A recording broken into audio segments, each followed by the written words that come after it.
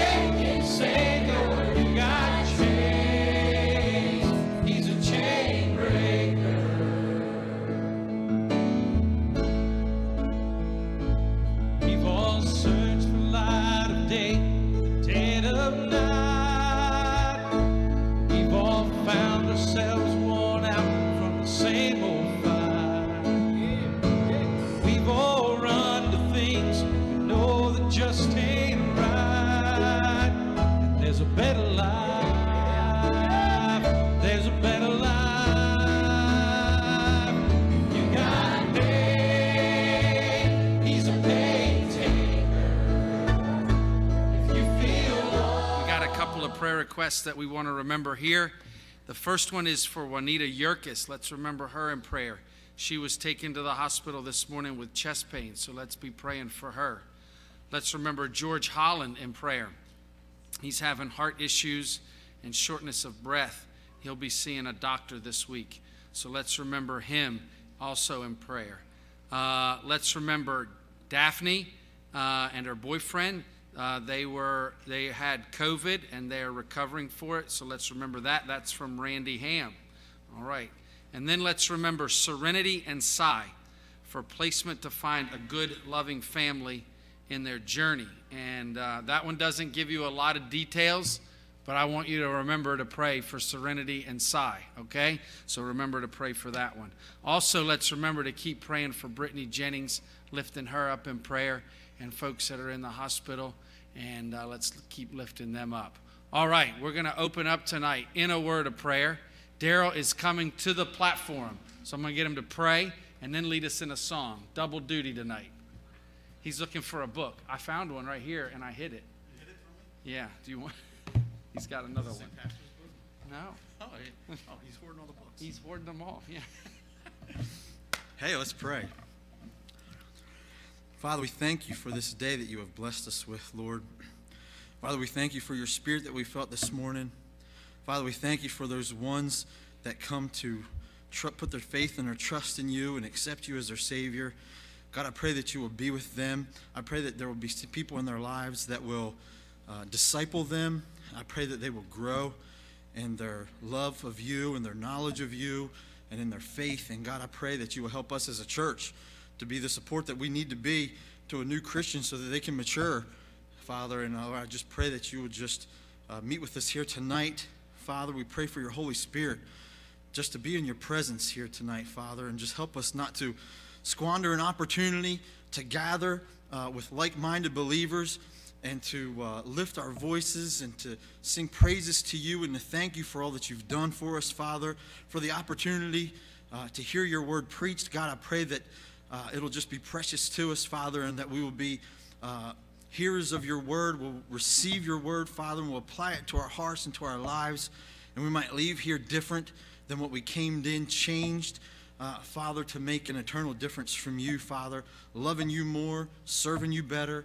God, we're so thankful for this place. We're thankful for our pastors, Father. We're thankful for how you move. We're thankful for how people are obedient to your movement of the Holy Spirit. God, I pray that you would just bless this time that we have together, Lord, and help us to worship you in spirit and in truth and enjoy being in your presence, God. And Father, we thank you so much for sending your Son to die on the cross for our sins that we might have life eternal and life more abundantly here on this earth. God, we pray once again, meet with us in a special and a real way.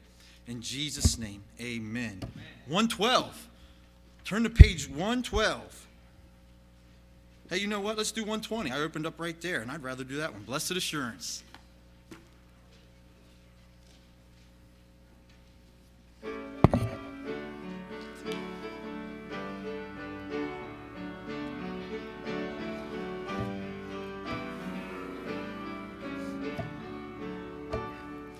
Blessed assurance, Jesus is mine.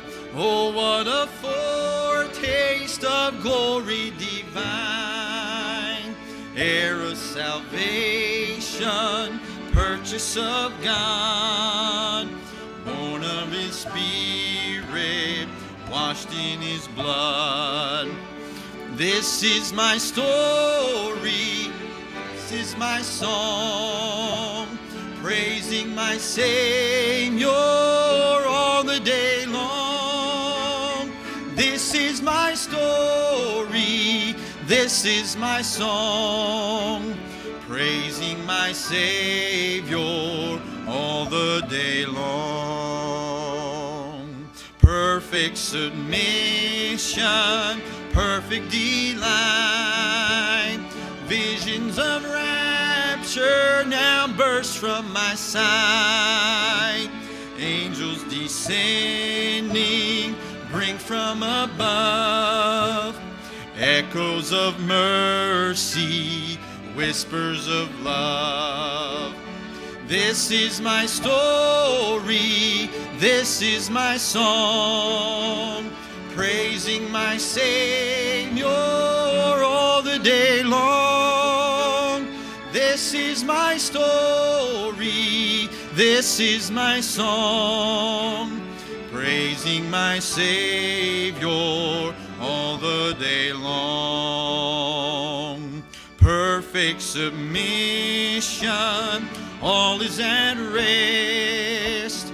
I am my Savior, am happy and blessed, watching and waiting, looking above, filled with his goodness, lost in his love. Oh, this is my story, this is my song, praising my Savior all the day long.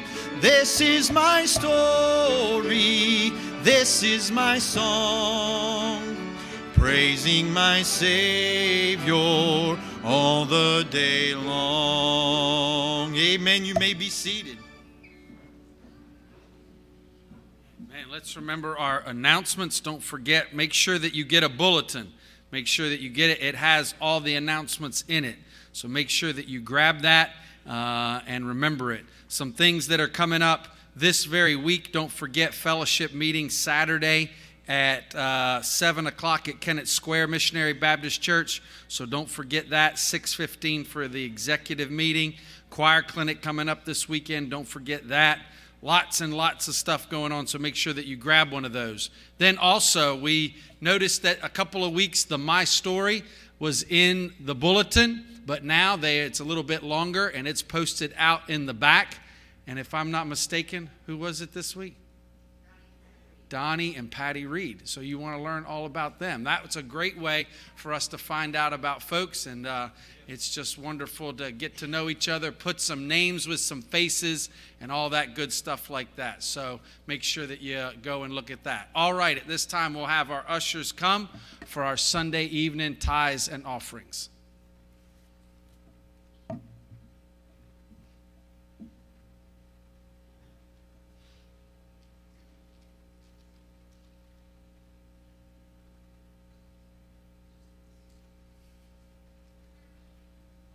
TJ, would you ask the blessing on the offering? Lord, I'd like to thank you again for the opportunity to be in your house. Lord, we thank you for the service we had this morning. Lord, once again, for the student, even though you was receiving this morning. Lord, we just pray you continue to bless them, Lord. Just put others around them, Lord, that may build them up, Lord, just to help encourage them, Lord. We just thank you for each one that's here tonight, Lord. We pray that for those that can't be here tonight, Lord, just give them a special blessing. Be with this offering, Lord. Bless the gift and the giver of life. In your name we pray. Amen. Page 355. 355. Everybody stand.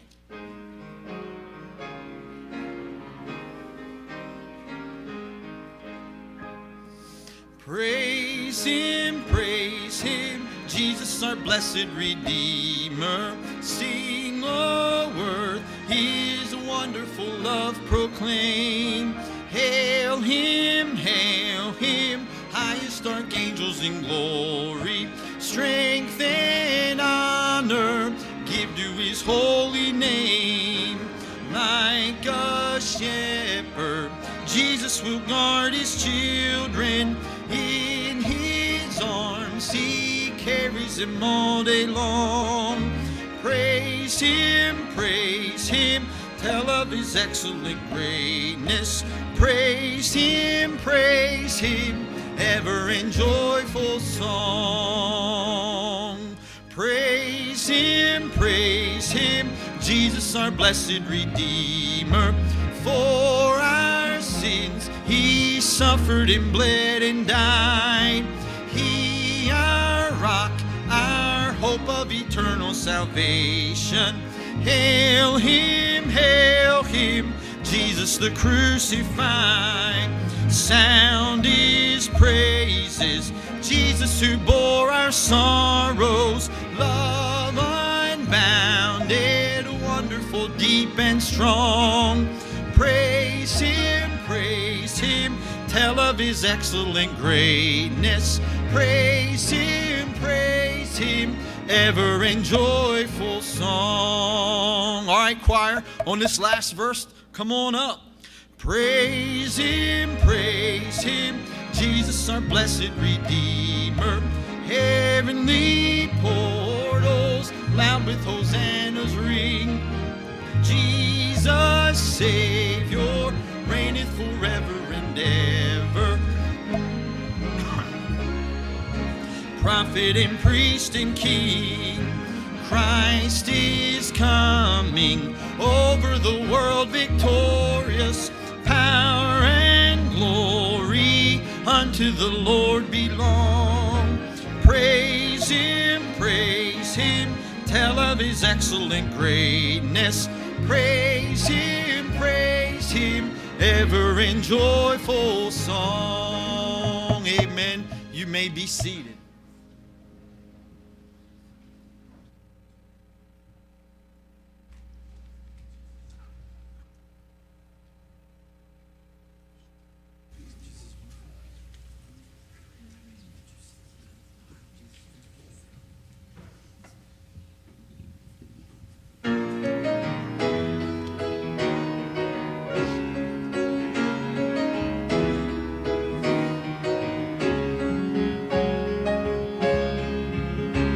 I was lost in my sin and shame, no one but myself to blame. My soul was headed for hell.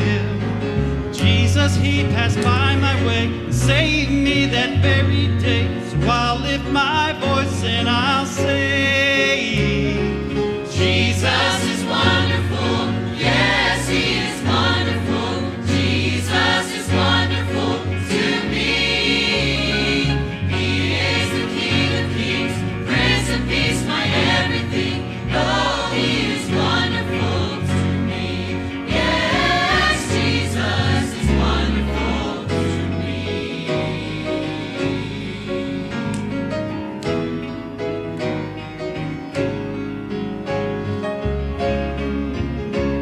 When I think about how good he's been, he's picked me up time and time again, gave me a new song to sing. Don't deserve his love and grace. He was on the cross, he took my place. That's why he's wonderful to me. Jesus is wonderful, yes, he is wonderful. Jesus is wonderful to me. He is the King of Kings, Prince of Peace, my everything. Oh, he is wonderful to me. Yes, Jesus is wonderful to me. Jesus is wonderful, yes, he is wonderful.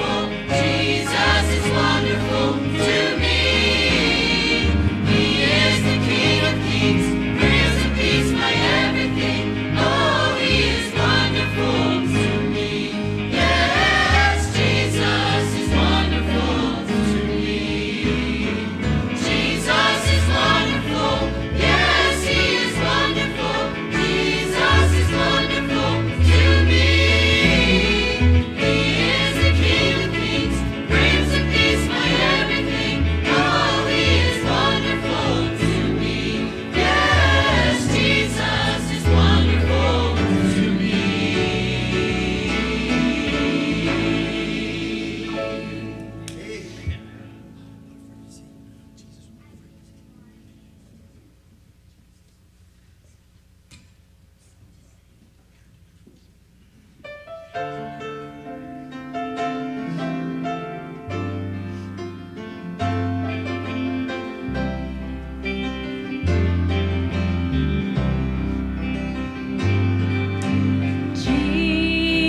is my high tower, the light in my dark hour. Without him I could not see. He is closer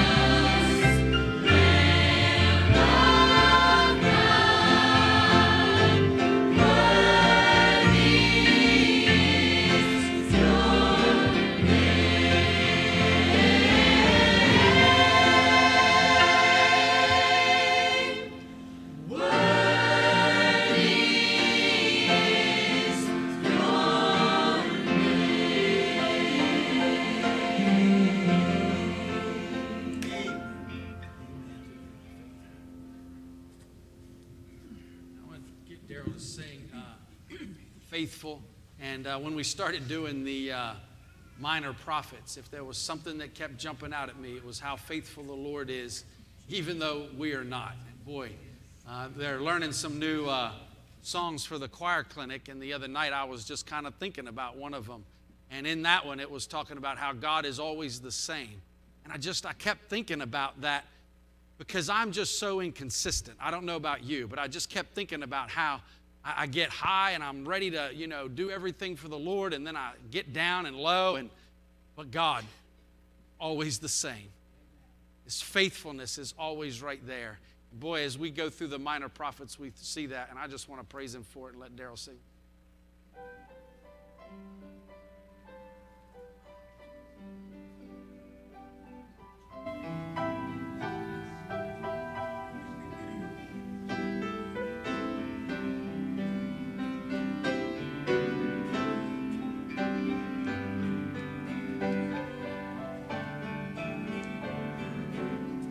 When I'm feeling afraid, full of uncertainty, when the plans that I make, they all fall apart,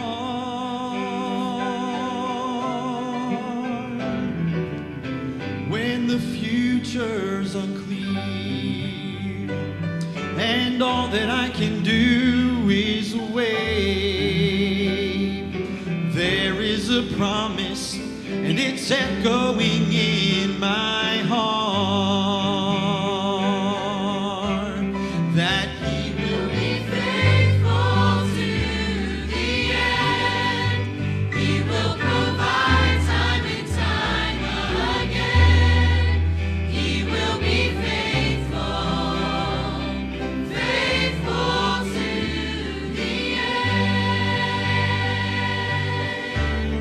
And He will be there when all else fades.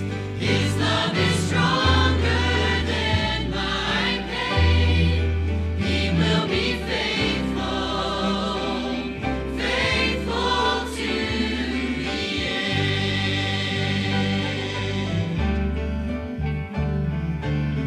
There is grace that I can't measure.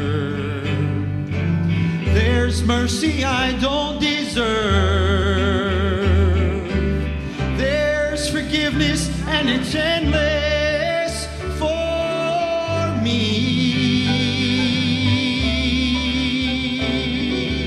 Oh, what a blessed assurance to know how deeply I'm loved, and I'm always reminded that He will be all I need, all I need.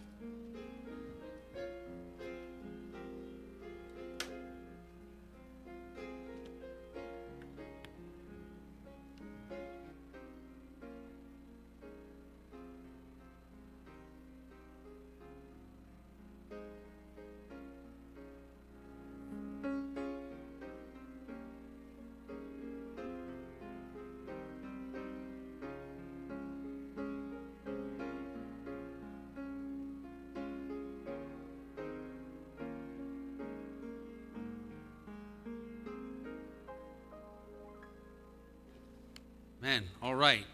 Take your Bibles out with me this evening and turn to the book of Amos. Book of Amos, chapter number 3. We're going to continue and go through chapters 3, 4, 5, and 6 all tonight. You're like, wow, really? Really? What we're going to do?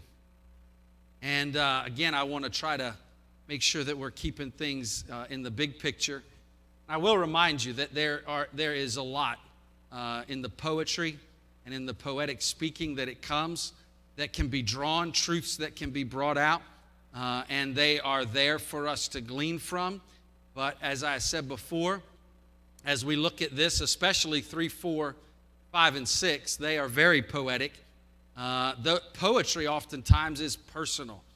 So as you read it, you're going to think about those things that personally, just the other week I was listening to that about poetry in the Bible and listening to some guys talk about that in a sermon and a podcast, and they were bringing that about again, about how personal it is. And it really is. It's going to bring up something that you possibly have been through in your life. That experience is going to resound in your life, and you're going to relate that to God, to God's character, to God's faithfulness, and so many different things. And they're going to use that. So I encourage you to go home and read and meditate on these after we put it all together in a larger perspective, and then go home and see what the Lord has for you and what he's bringing to you. So we're going to be in Amos chapter number 3, verse number 1. I'm going to read verses 1, 2, and 1 and 2. Well, I'm going to read verse number 3 as well. Stand with me if you would. We'll read those verses, and we'll ask the Lord to help us and bring the message this evening. Hear this word that the Lord has spoken against you, O children of Israel, against the whole family which I brought up from the land of Egypt, saying, you only have I known of all the families of the earth. Therefore, I will punish you for all your iniquities. And I am going to stop reading right there. So let's read that again, though. Hear this word that the Lord has spoken against you, O children of Israel, against the whole family which I brought up from the land of Egypt, saying, you only have I known of all the families of the earth. Therefore, I will punish you for all your iniquities. Let's pray. Dear Heavenly Father, we thank you again for the opportunity to be in the house of the Lord tonight. Dear Lord, you know the message that's on my heart and on my mind, and I pray that you would help us to be faithful to the Word of God. Dear Lord, we believe that this practice, if we could dare even use the word, this religiously coming to the Word of Scripture and seeking to rightly divide it has made a great difference in our church, in our family, in the spirituality of this church, that's made a difference in the maturity of this church. And so, dear God, we want to be faithful to do that.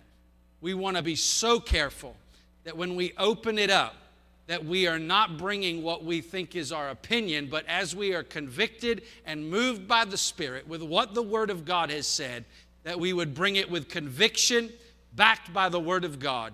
And tonight, dear God, I pray that we would do that again. Dear Lord, we have something from the book of Amos that I believe that speaks to us directly, that speaks to us because of how you spoke to Israel. We need to hear it today. And I pray that we would use it in a great and a mighty way, that you would use it in our heart and in our life. In Christ's name we pray. Amen. You may be seated.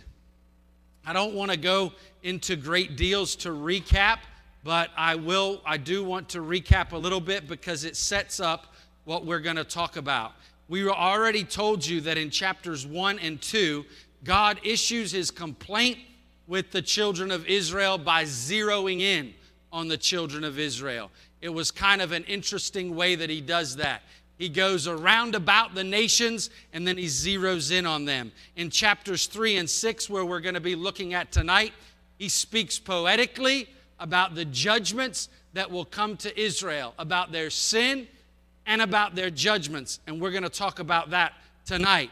And then 7 through 9, you're going to remember, is where Amos's visions, where we're going to get to at the end. And that's how we break those up. In chapters 1 and 2, as I said, I want to give you a little bit of recap so that you'll know where we're going today, because this is important. It is specifically important as we make the application.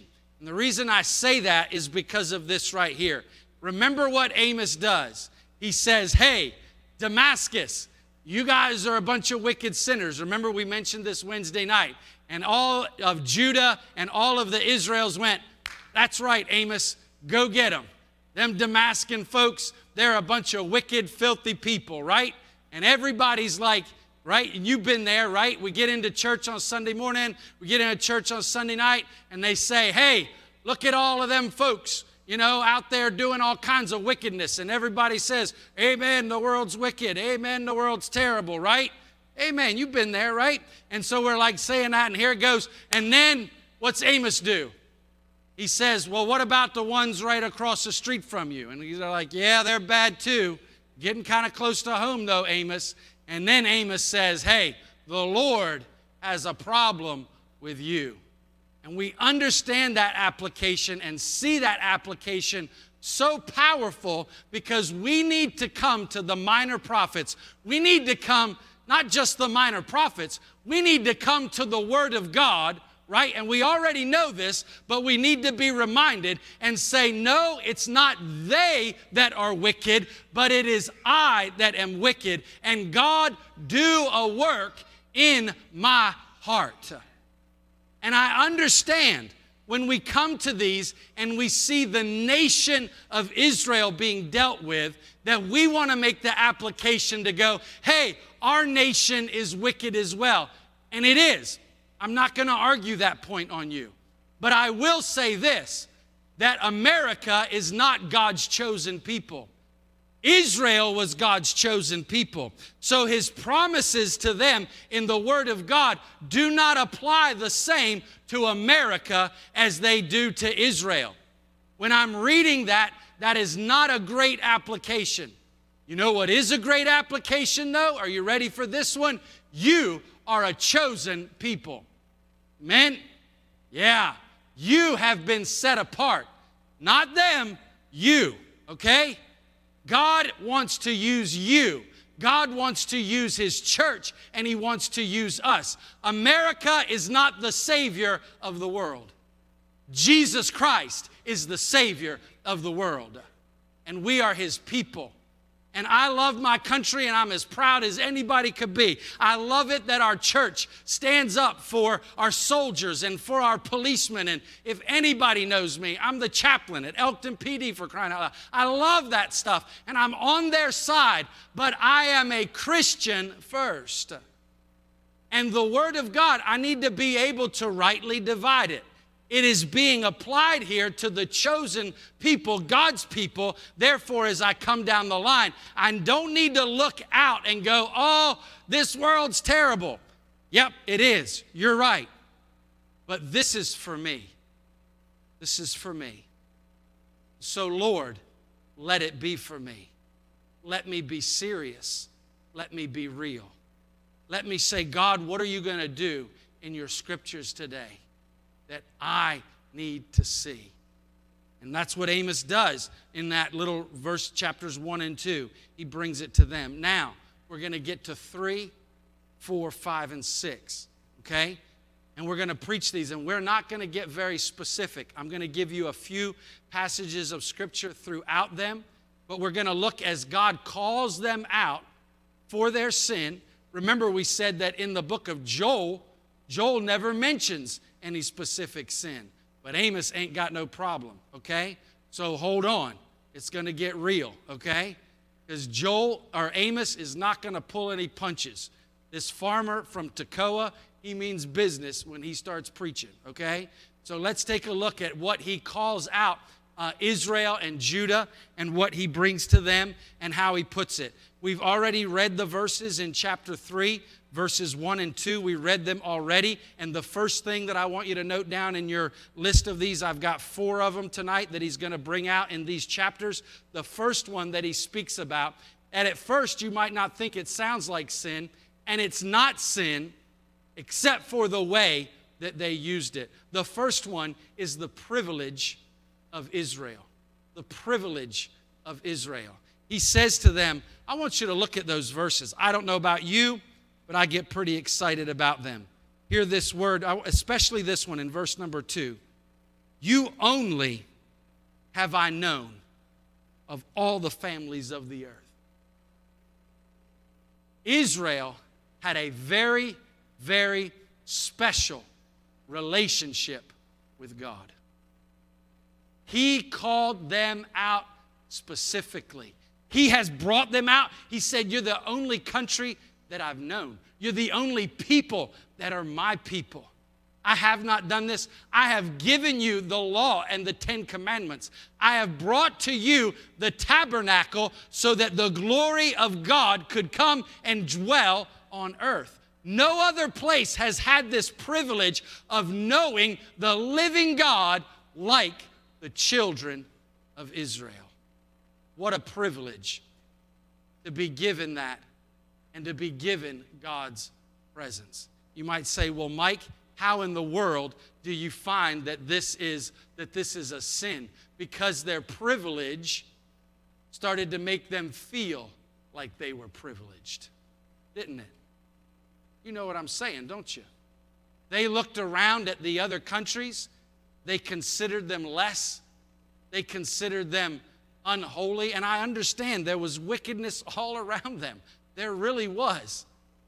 But in their heart, they believed that they somehow, and in a way they did. We talk about it. They had a little bit of a corner on the market of God. If you wanted to know God, you had to follow the Jewish customs in the Old Testament. These things had to be done. But all of that went to their heads to where they believed that they believed they had done something special to earn that privilege. But it was only by the grace of God. It was only by the grace of God.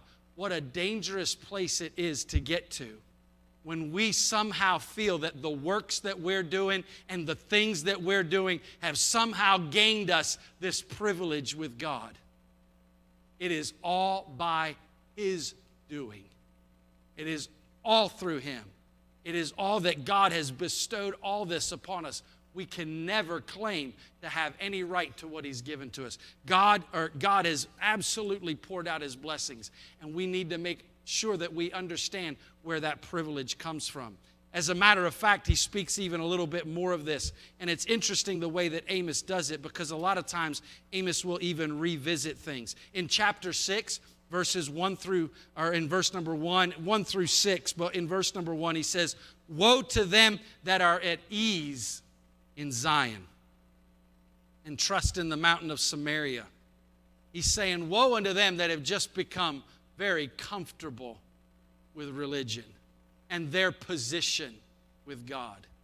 They somehow think that God is pleased with them because of what they've done. I know. You're saying, Mike, we know. Yeah, but the truth is, isn't it scary when we act in ways that, the best way that I really had to put it, and I didn't even want to go back to this example, but I'm going to go back to it again, is the prodigal son and the elder brother.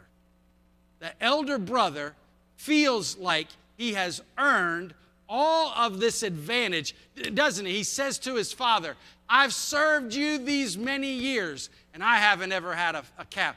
How in the world did he even learn how to serve his father? It was all a gift that the father had given him, raising him in a home like that, teaching him how to work, giving him all of those blessings. And here he turns around and throws it back in God's face. Again, a story that helps us to relate to how we are with God, that we somehow find ourselves in this privileged position, not because of our own doing, but yet we think it's what we've done. And what does that cause us to do? That the prodigal son, the elder son, he looks down on the lost, doesn't he? He looks down on the lost. Man, if there's anything that we need to do, It's care for the lost. This is also the problem of the children of Israel.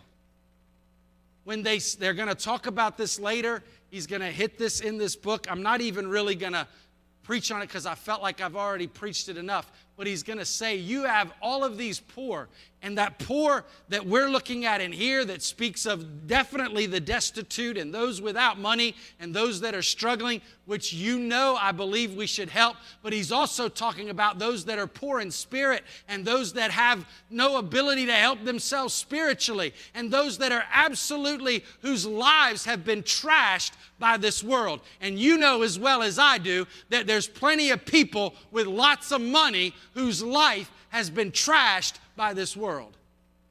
They got plenty of money. Money's not the issue. But their life is in complete chaos because of the things of this world. And they're poor. They're poor in what really matters. And here we are. It is our job to help them, not to look down on them, not to look at them and go, there's no way they could really repent.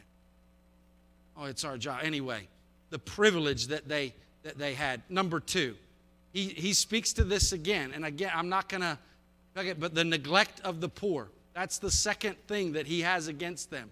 And I know that before I finish with the book of Amos, I'm not going to leave this alone, but we're going to hit it again. But in chapter 4, verse number 1, hear this word, ye kine of Bashan, that are in the mountains of Samaria, which oppress the poor, which crush the needy, which say to their masters, bring and let us drink.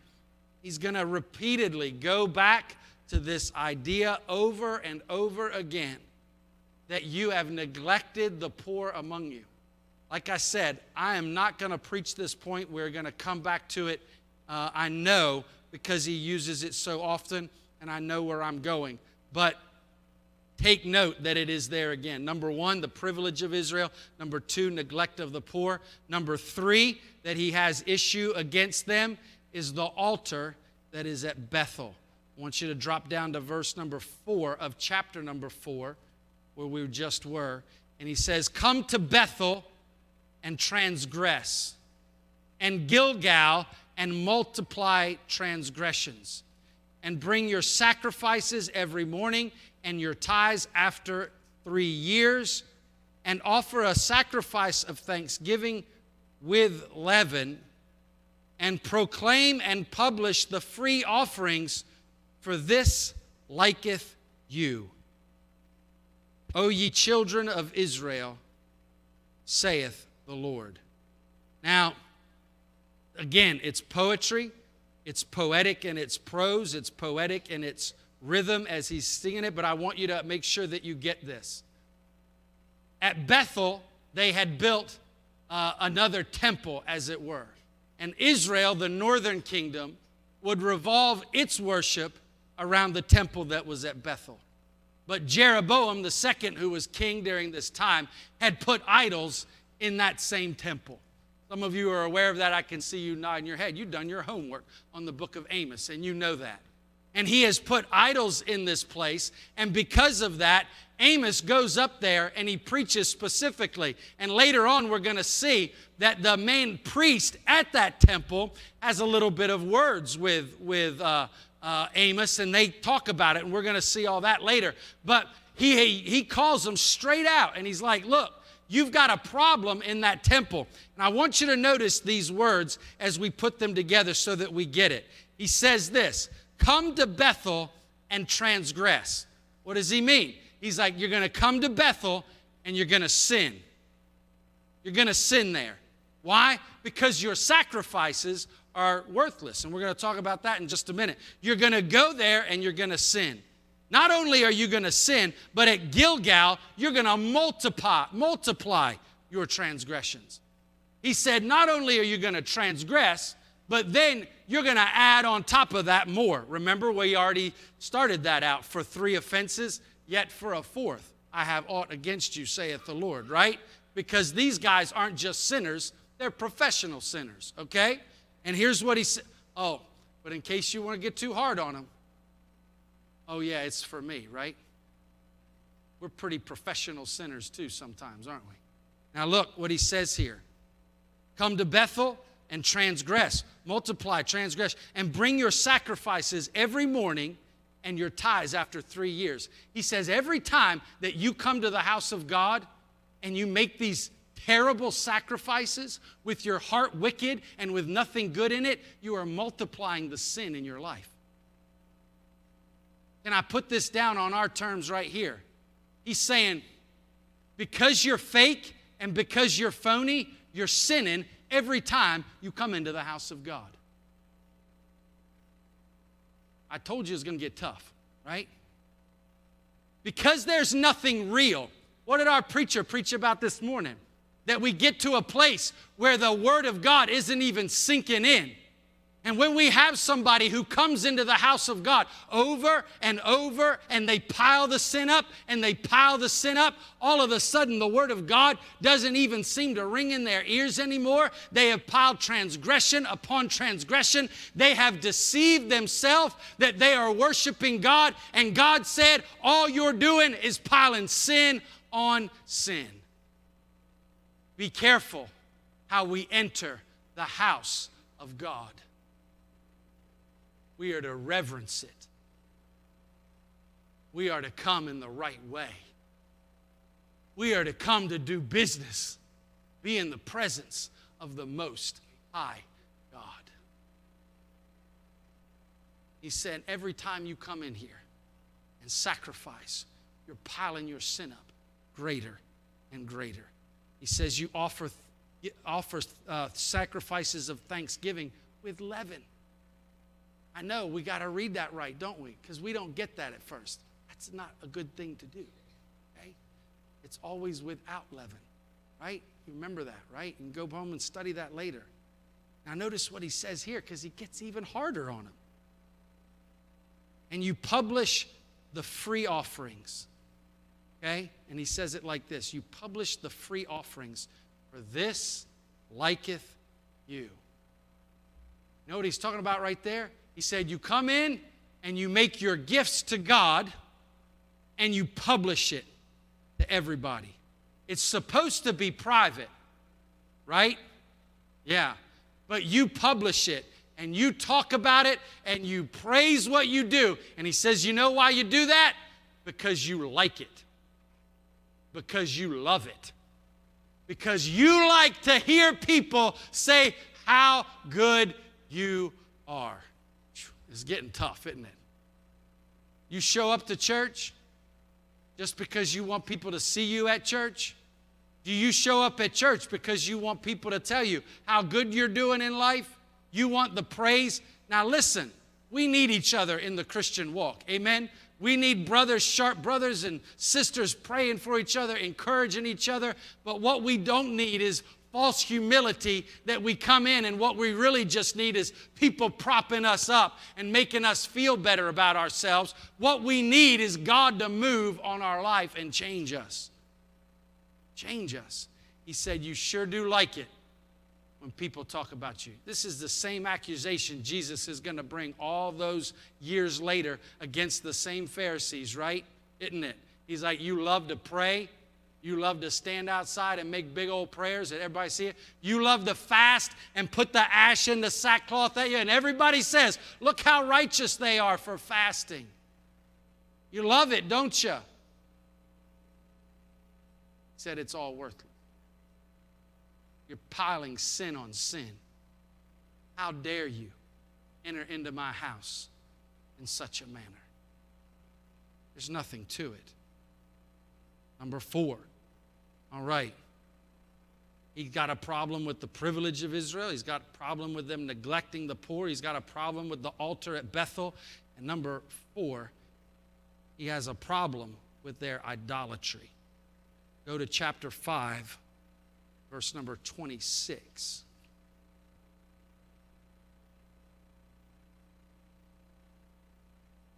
But ye have borne the tabernacle of your Moloch and of Chian, your images, the star of your God, which ye made to yourselves. Therefore will I cause you to go into captivity beyond Damascus, saith the Lord, whose name is the God of hosts. there's other passages that we could go to, but he once again speaks out against their idolatry. They are bringing their idols into the house of God. There's a lot that we can say. So much preaching has been done upon idols, about what they are. We understand. We have a good concept of them. But boy, even though we understand, even though we have a good concept, we all know how real that fight is every day, right? To keep God number one, right? Number one commandment, to have no other gods before me, right? It's the first one that we struggle with all the time. We put so many things. Now listen, I want to put this in the perspective a little bit of their time, but also so that we can put a few things and have an understanding of it for us so that we can see why this is so dangerous and also how we can help guard ourselves for it. Because if I had to come, and I don't know why Amos does this. If I were Amos and I was preaching this message, I would start with idolatry and then I would hit all of the others at subpoints. But Amos goes the other way around. And he says, listen, you've got this problem and you've got this problem and this problem and this problem. And they're all the little problems that are the big problem is that you've got idols in the temple of God. That's what he says. That's your big problem. Like I said, I want to start at the top and go, yeah, you got idols and this. But Amos goes through it the other way. And I think that Amos is a smart preacher as he does that. Because the idol stuff is a bigger problem, right? It's also going to be tougher for him to talk about this and get this through. And that's still the same with us. You get that? If I started to name your idols, it would get all personal, right? Yeah, right? Who knows, right? I've heard the messages. I've heard them all. I've heard some really good ones. That children are America's biggest idol. I've heard that one. It was a good message too. A lot of stuff to be made there. A lot of times when you go to that little league, it looks like they're worshiping them kids, huh? The way I've heard some of them kids talk to their parents, it's pretty obvious that they're not in control, you know what I mean? It's amazing, isn't it? We could keep going, right? Work, job, recreation, who knows? Yourself. Hey, I can keep going. That's not the point here, and this is not the point of this. And here's how I want to point this out to you. Here's the biggest problem that starts to take place. The children of Israel had a temple, had a place set apart for the worship of the one true God. Amen? And they brought worldly stuff in that looked like their neighbors, right? We want to look like that. This is their biggest. We want a king. We want a king. The whole reason that it feels like the prophets are even there is because of these kings, okay? This is what's going on. We want to be like them. We're going to add this into it. The Romans were great at this. The Romans used other cultures and they would add things on. They had no problem. But God had said, you are my people. You're my people. And when you go into the land of Canaan, you do not adopt the Canaanite practices. You are my people. But what did God's people do? They start bringing these gods and these idols into the house of God. And here's what happens, and I'm going to finish this point. This was my longest point. I'm sorry that it's the last one, but that's just the way it worked out tonight. When we have idols in our life, it trashes our value system. Are you listening? When we have idols in our life, it trashes our value system. Why does that work that way? Well, it's pretty simple. Because God is supposed to be number one, right? And anytime we put something else as number one, our value system is messed up there, And just like Amos is showing them right here, that all of these other problems you have are stemming from this one big problem you have. When I have a problem with idols in my life, I have a problem valuing the things that God values. If I can't even put God in his right place, how am I going to put anything else in my life in its right place? I can't do it.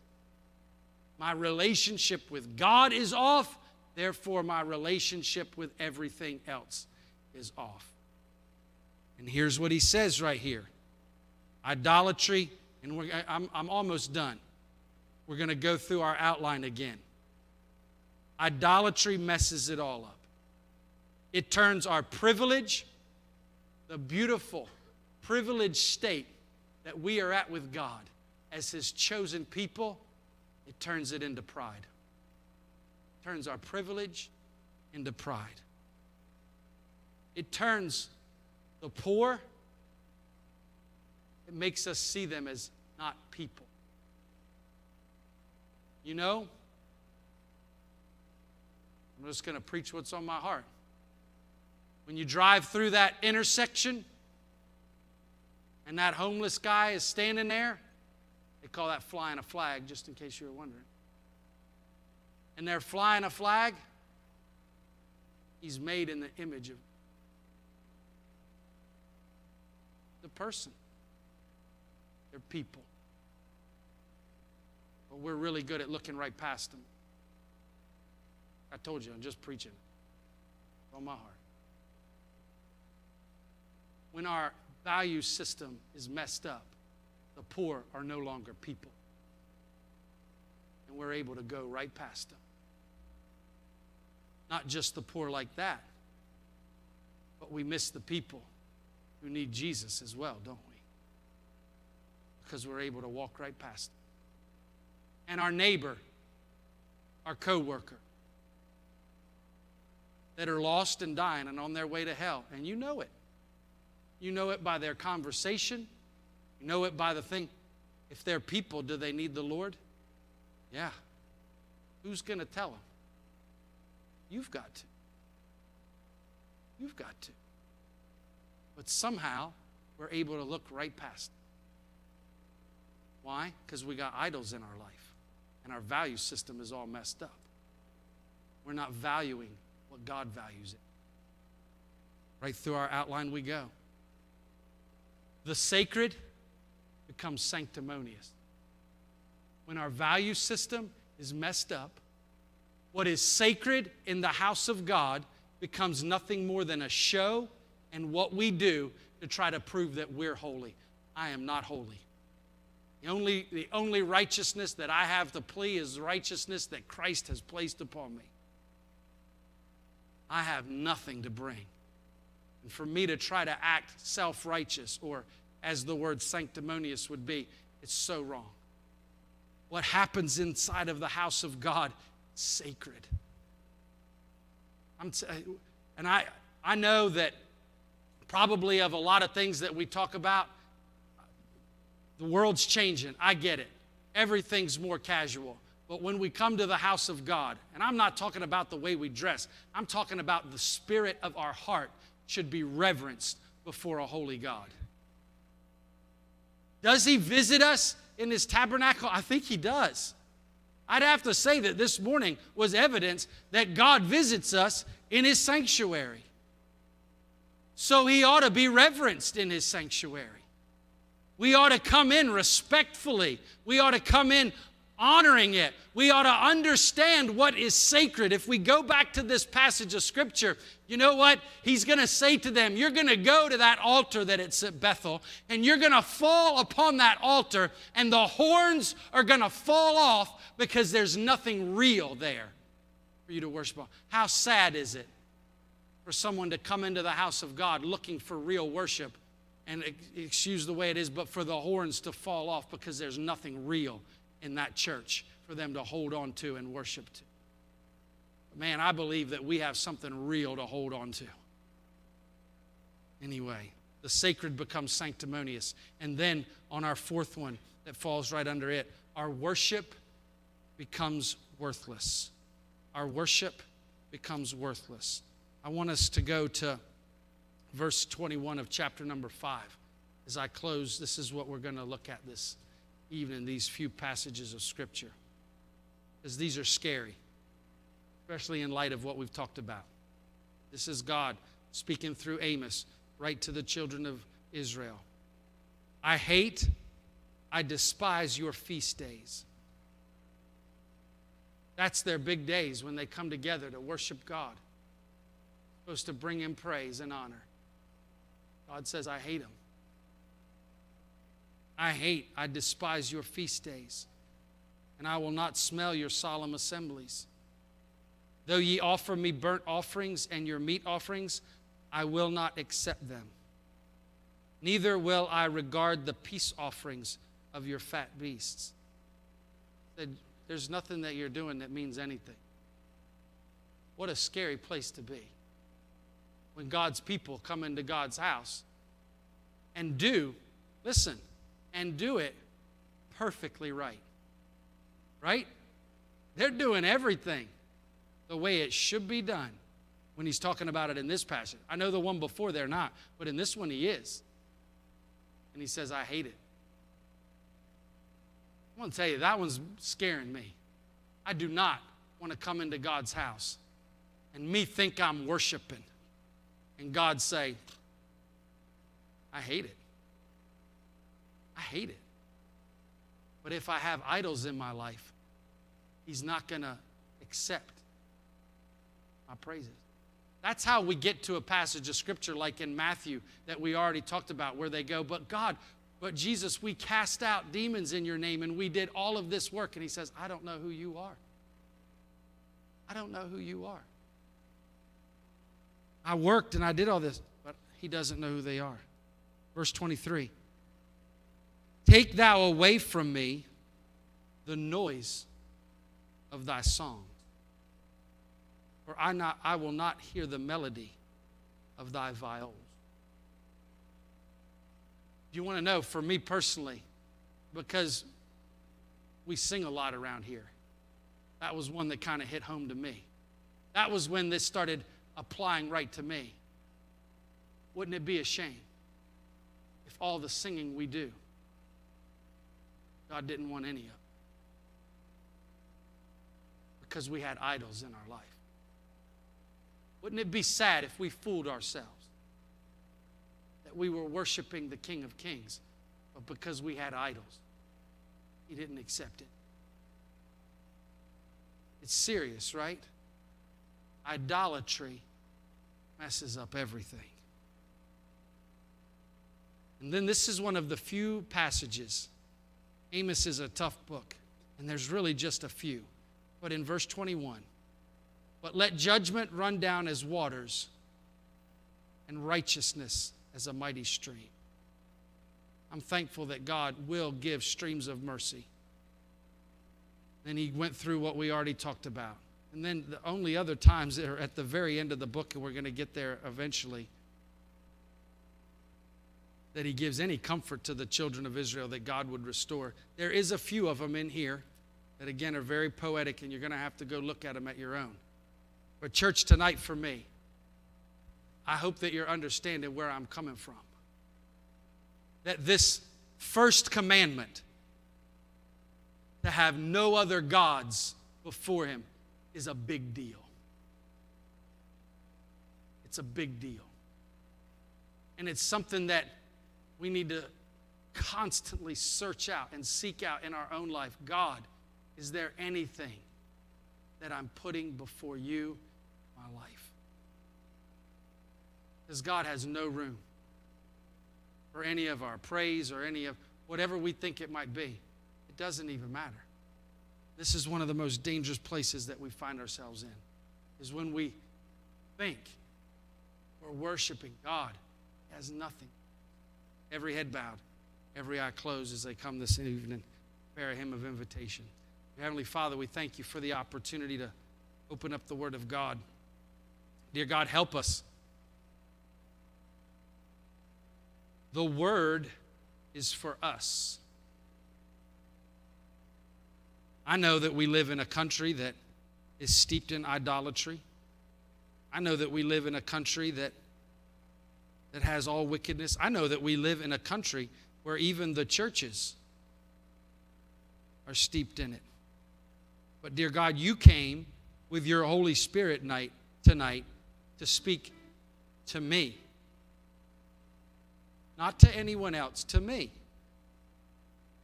And as we sit in the pew, you came to speak to us. Dear God, are there things that need to be removed? Are there idols that need to be torn out of our temple? Dear God, help us to be willing to do that work. Help us not to just be willing, but help us run. To say, God, help me tear it down. I will have no other gods before you, oh God. We ask that you'd help us as we seek your face this evening. In Christ's wonderful name we pray. Amen. As we stand and sing, what shall we sing? Deep the Father's love for us, how vast beyond all measure, that he would give his only Son to make a wretch his treasure. How great the pain of searing loss! The Father turns his face away, as wounds which mar the chosen one bring many sons to glory. Behold the man upon the cross, my sin upon his shoulders. Ashamed I hear my mocking voice call out among the scoffers. It was my sin